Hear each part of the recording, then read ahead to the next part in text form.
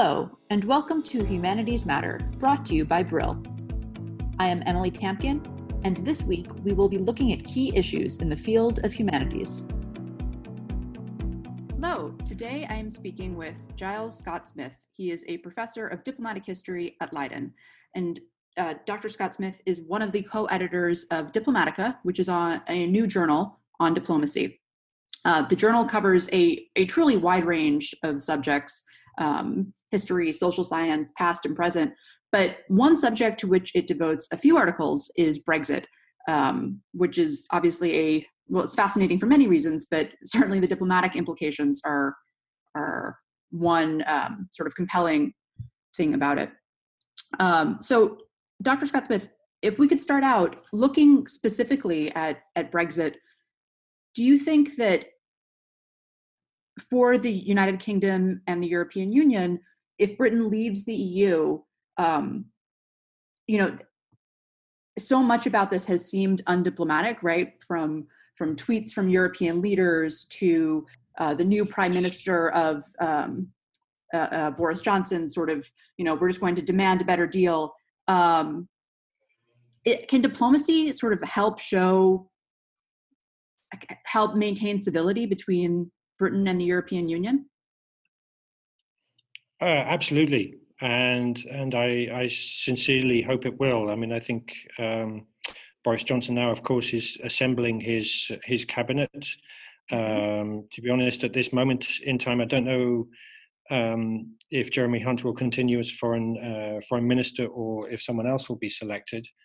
But clearly, taking Britain forward as we look towards a situation where a deal is imminent, I think diplomacy is going to be increasingly important. I mean, we know that the Foreign and Commonwealth Office has increased its personnel around capitals within the EU, a definite sign that everyone knows that a deal does not mean the end of complexity and the end of problems. Quite the opposite. It's going to mean all hands on deck to make whatever this deal might be actually function.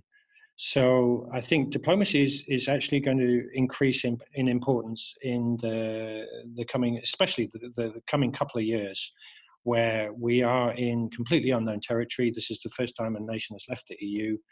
And it's quite clear from both sides, whatever the rhetoric and whatever sometimes the overheated language that is used, neither side can do without the other. They both have to work closely together for their mutual benefit, and diplomacy is going to be crucial for that. I'd like to ask you specifically about some of these articles. The first that caught my eye is it's by Anne Dayton. Am I saying that correctly? Yes, that's right. So Anne Dayton writes that the EU is terra incognita for diplomats. Can you explain a bit what that means? Yes, what Anne is writing about here is the fact that basically no country has left the EU. The EU has gone through a whole process of enlargement since 1973, basically, and that the whole process of disentangling a nation state from a very complex set of EU institutions and regulations has never been done before. Mm-hmm. So there's no diplomatic experience in leading a clear path through that process, and that's really what her terra incognita comment is all about. And we're certainly not there yet. I mean, we still don't know what's going to happen. This has been the story of the last 3 years. So as related to the previous comment, diplomacy is going to become more and more important. And I would like to add one thing very important about this is that there can sometimes be a sense that Britain has never been in the EU, as if the impact of being in the European institutions since 1973 has had absolutely no impact whatsoever on British opinion. Now, I think it's important to realize there's a separation here between the body politic of Britain and the diplomacy of Britain. In the body politic of Britain, it's quite clear over the last decade or so, certainly since the Blair-Brown governments of the 90s, early 2000s, is that there's almost no political capital to be gained from being pro-European Union. And this Mhm. is a really sad reflection on British politics, but it's true. So this has escalated and escalated, the UKIP, Brexit Party, etc. On the diplomacy side, there you do have a crowd who have worked within Europe over many, many years. They probably circled around different departments in the Foreign Office, been appointed to different embassies around Europe. They know a tremendous amount about it. Those people are largely behind the scenes. They are going to be increasingly important as Britain does move into a post-EU phase. And there's no sense, I think, amongst that crowd of a kind of an increasing anti-EU sentiment, quite the opposite. So I think the two elements of what Britain is and where it's going to go are going to be increasingly important. Well, one way in which that might be true, because I agree with you, we haven't really heard from the diplomats, in part by design, in part because this has been so guided by politics. But one way in Right. which we're going to need to see, or we may see disentangling, we may not, is between the EU and NATO, right? The EU, obviously, there's some talk about building up European defense, but so much of that has been left to NATO and, by extension, the United States. There are British diplomats who come to Washington and say, without the United Kingdom and the United States, some like tiny percentage is paid for, of percent of defense is paid for by the EU, right? So how, and this is also addressed in the journal, but I was hoping that you could speak a bit about Brexit's impact on the EU-NATO relationship. Yeah, that's a very big one, and I think you're absolutely right that Britain has occupied a very important position. One might say the kind of Atlantic bridge, the closest partner to the United States over many years, and at the same time, the partner within the EU within the EU without whom no credible European defence infrastructure or capability can be built.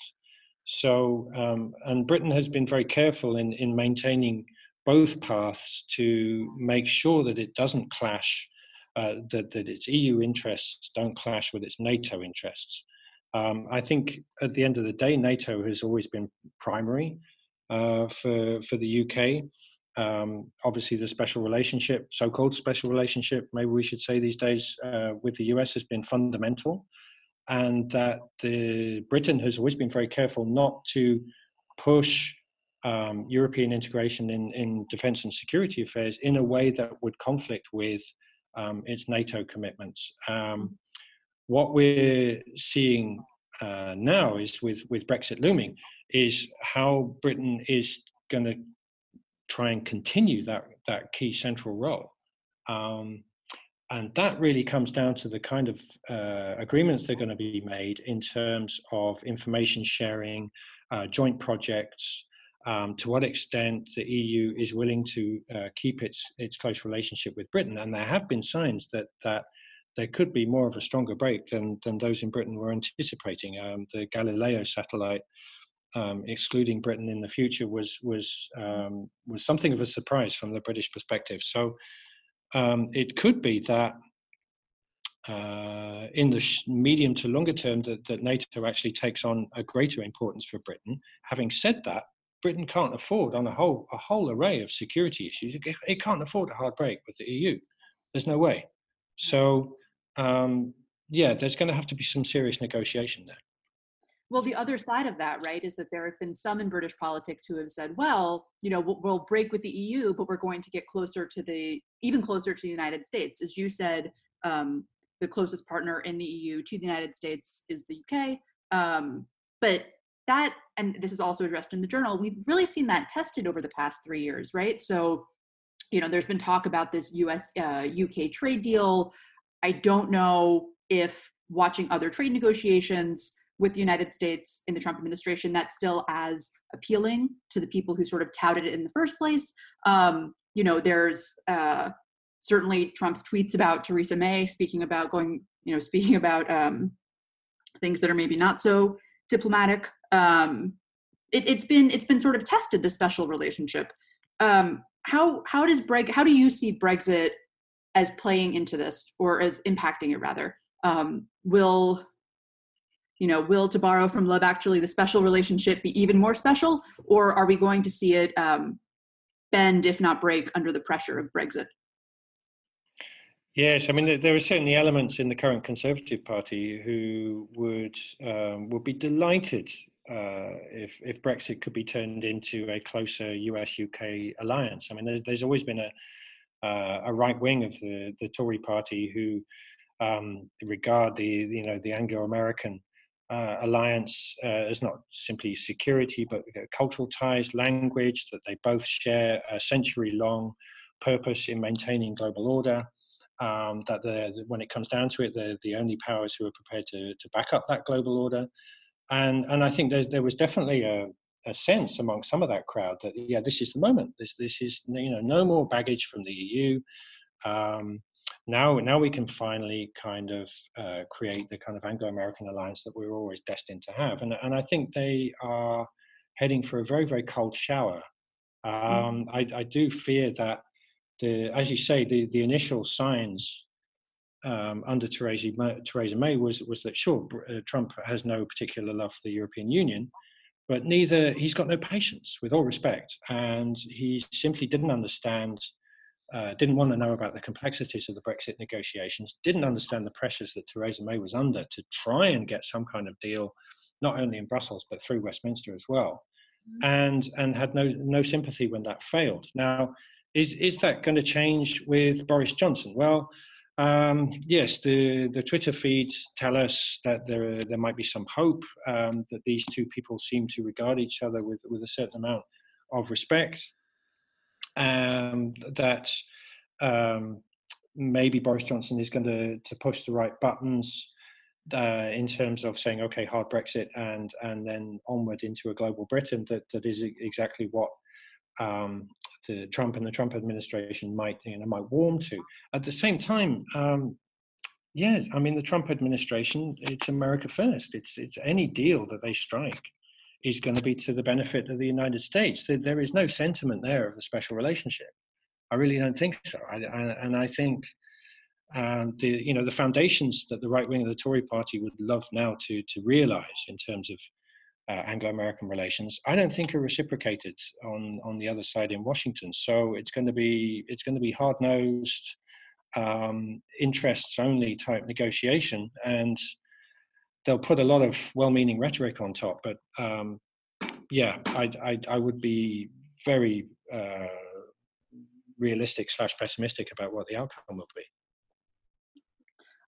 On that, and before I let you go, I think there are some who would look at, we have Trump, there's Boris Johnson, there's, Brexit means Brexit, and sort of diplomacy is behind us in this. Brexit is not diplomatic, and neither are the leaders, and diplomacy is that's sort of the last decade song, right? But listening to you today, it sounds like really the role of, correct me if I'm misinterpreting, but it sounds like this is where you need diplomacy and you need diplomats to come in and do the hard day-to-day work that will sort of see these different countries and partners through what at first glance might look like a deeply undiplomatic time.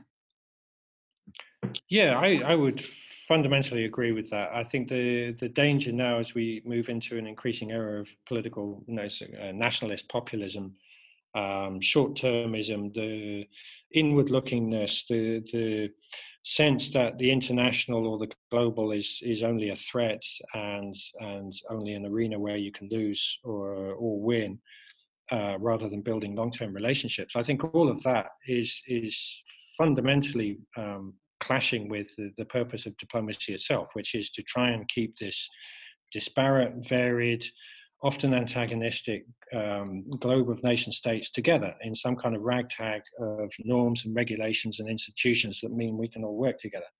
And if you take that diplomacy out, the system would really grind to a halt, and then we'd really know what the value of diplomacy truly is. So I think, so when we've been discussing Brexit, we've been discussing a whole new era of transatlantic relations, intra-European relations, and we still don't know what the outcome is going to be. And I think in this era, surprisingly enough, I think diplomacy is going to be more and more important. It may often be put to one side and regarded as just simply passé and something that gentlemen in old school ties and gentlemen's clubs would be part of. But basically, we need those people, and we may not always hear about what they're up to, but I think a lot of it is trying to hold, keep this quite crazy, diverse world together. And good luck to them, from my opinion. I have been speaking with Giles Scott-Smith, a professor of diplomatic history at Leiden and co-editor of a new journal on diplomacy called Diplomatica. Dr. Scott-Smith, thank you so much for your time today. Thank you very much. It was my pleasure. The article we discussed today is freely accessible for a limited time in the journal Diplomatica.